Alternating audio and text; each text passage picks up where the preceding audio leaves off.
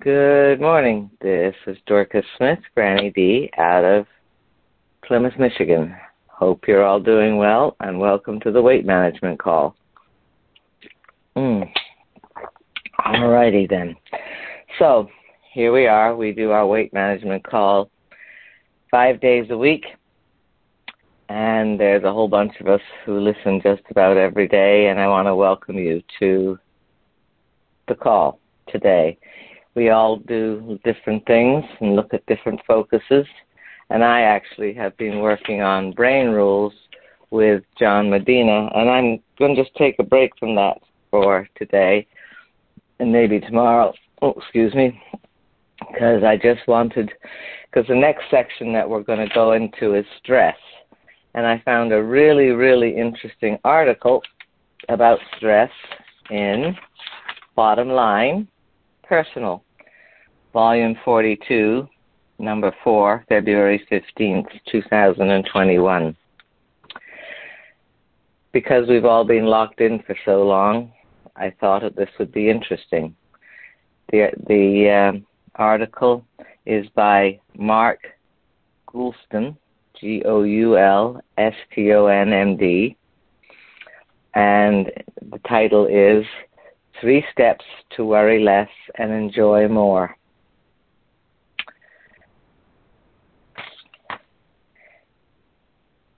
Bottom Line Personal interviewed Mark Goulston, MD, host of My Wake Up Call podcast.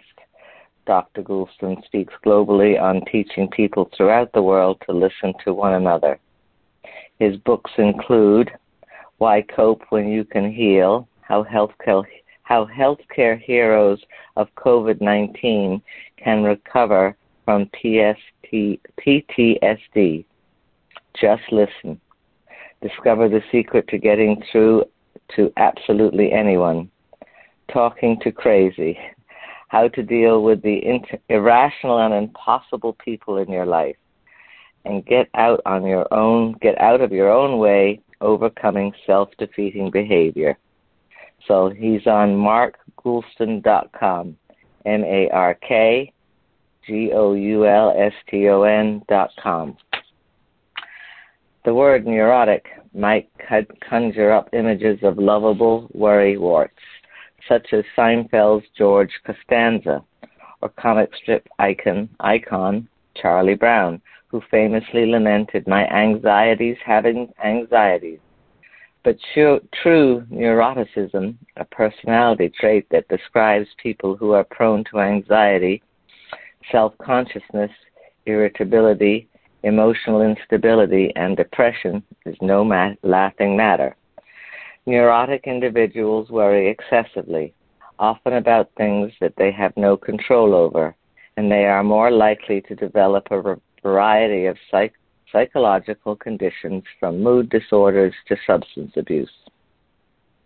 Now, a new study published in the Journal of American Geriatric Society has linked neuroticism with an increased risk for a specific type of pre-dementia called non-amnesic mild cognitive impairment, MCI, in which one's memory remains relatively unscathed, but language, visual spatial skills, decision-making, planning, and other cognitive abilities have become impaired.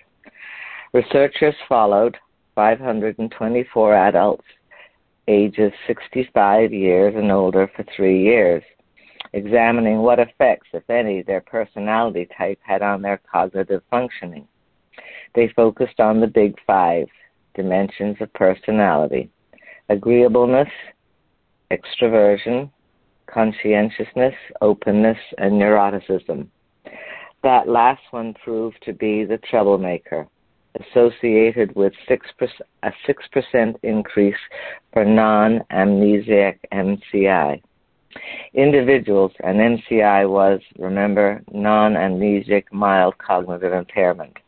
Individuals with non-amnesic MCI, in turn, are thought to be at increased for Lewy body dementia, a disease in which Abnormal protein deposits accumulate in the brain, impairing thinking, behavior, mood, and movement. What is neuroticism? People tend to use the word neurotic loosely.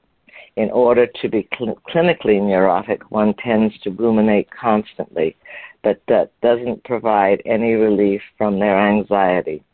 Instead, their worries simply beget more worries, and then their thoughts often are tinged with negative emotions such as angst, sadness, anger, or disgust.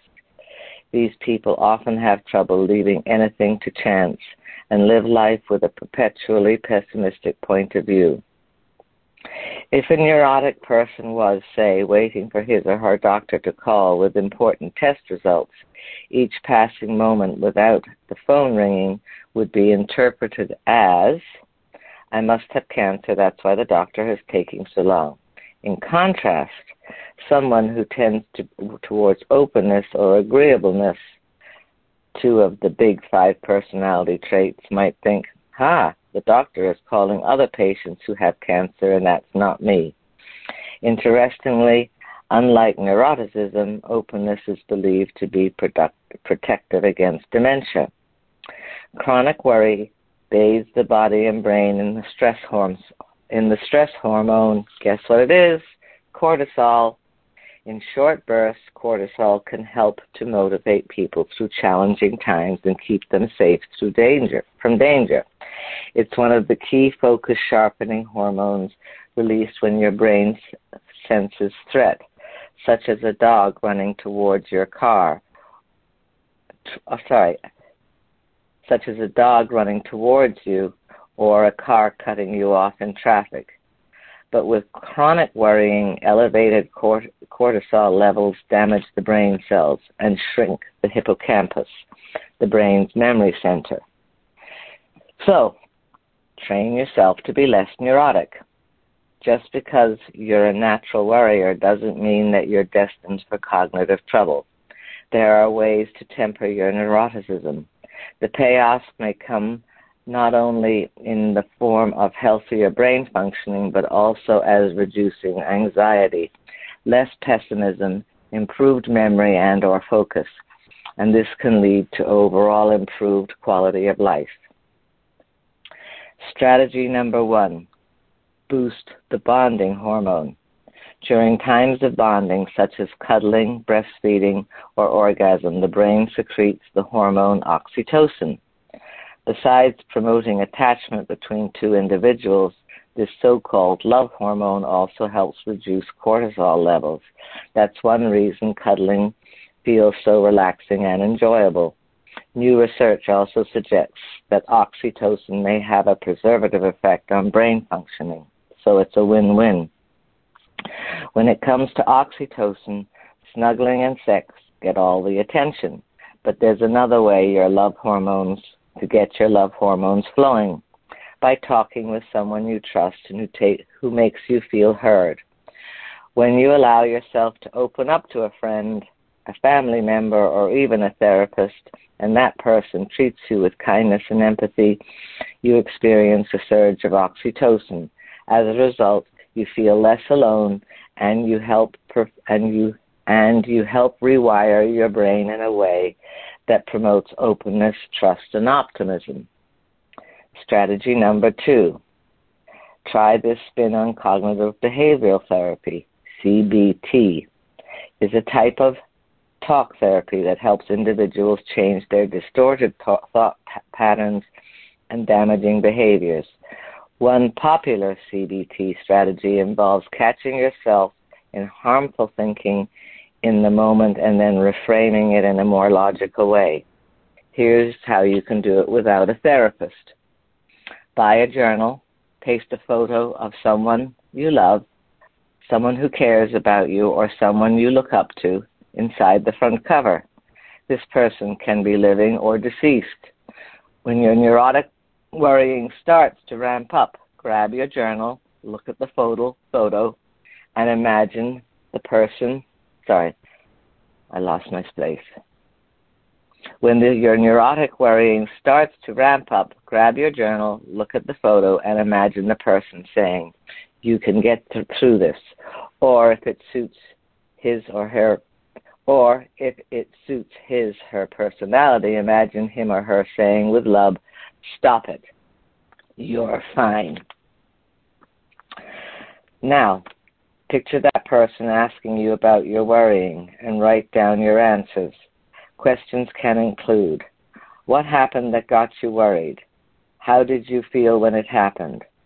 What does it make you want to do? What would happen if you did that? How likely is your worrying going to come true? And look at me, take a deep breath, and tell me what would be a better thing to do. So listen to that again. How did you feel what happened that got you worried? How did you feel when it happened? What does it make you want to do? What would happen if you did that? How likely is your worrying going to come true? And look at me, take a deep breath, and tell me what would be a better thing to do. Writing your responses acts as a neuroticism release tool, and because you've invoked the image of a caring, empathetic person, you feel seen and heard, which sparks your oxytocin. Strategy number 3, stop, look, and listen. Stop, look, listen, and smell. Long practice by the military, this technique encourages you to pause and focus on your surroundings. The stop, look, listen aspect is widely known, and in context of anxiety, these action items help force you to focus on something else. The addition of smell makes it a game changer when it comes to calming the nervous system. Smelling your environment requires inhaling deeply through the nose. Doing this also stimulates the vagus nerve, which connects the brain to almost every organ in the body. When stimulated, the vagus nerve initiates the body's natural relaxation response, eases anxiety, and enhances mood. While you're smelling what you smell, make an internal association that is pleasurable. For example, the smell of gasoline may remind you of a pleasant road trip with your family, or the smell of perfume remind you of your grandma, or lotion may remind you of a scent associated with your loving grandma or grandpa. The next time you get caught up in a cycle of neurotic worrying, try the SILS protocol. SLLS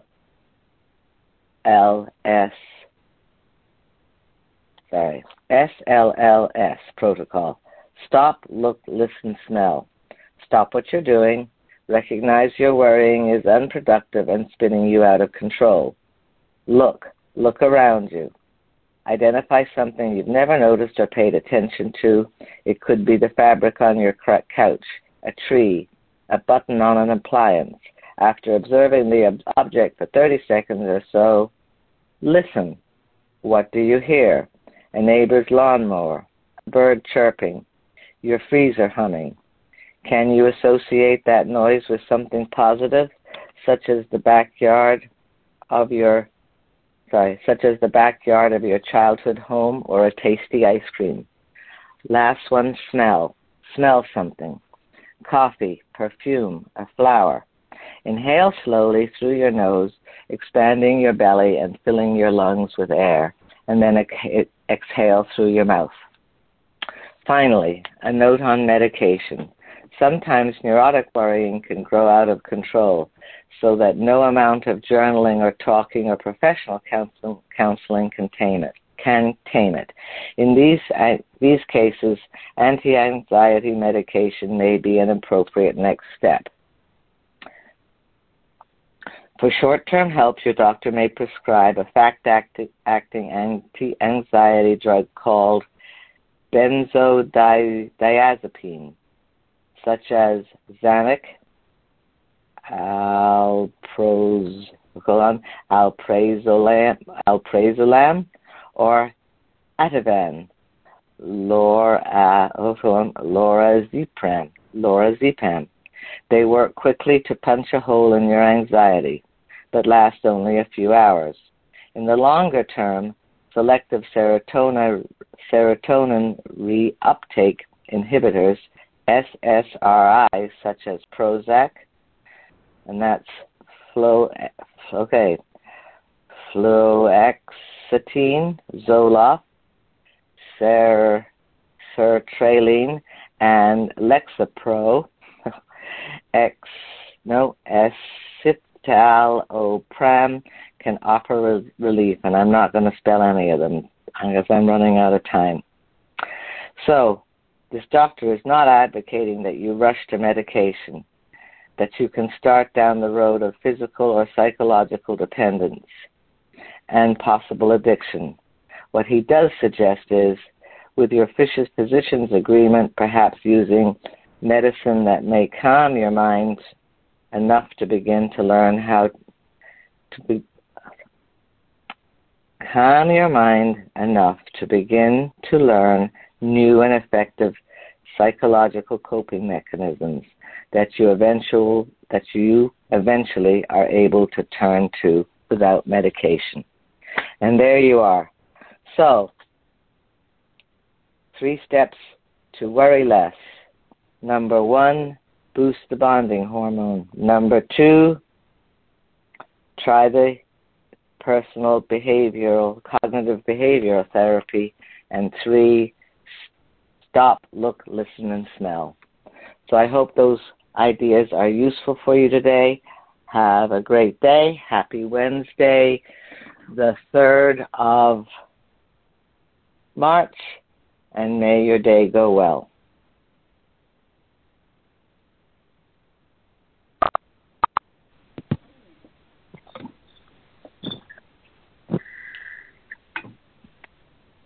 Thank you, Dorcas. Very timely. Thank you. Very timely. Loved it. Yeah, I loved it. I even took notes today, so you're good. I'm very honored. Thank you very much. Well, I'm certainly struggling with worrying, and it's been tough lately. So that's why, I have a tendency to go find things that I'm worrying about to share with you. So if it was applicable to me, I thought it might be applicable to you too. So from what you're saying, it was cool. Absolutely. Absolutely. I loved it.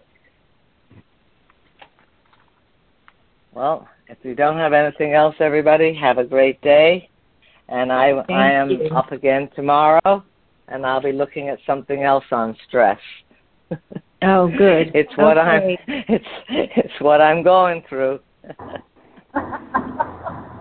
Okay, thank you. You're not alone. You're not alone. Oh, there goes some oxytocin. Oh, absolutely. Thank you. You're Have welcome. a great day, everybody. Bye. Bye. Bye.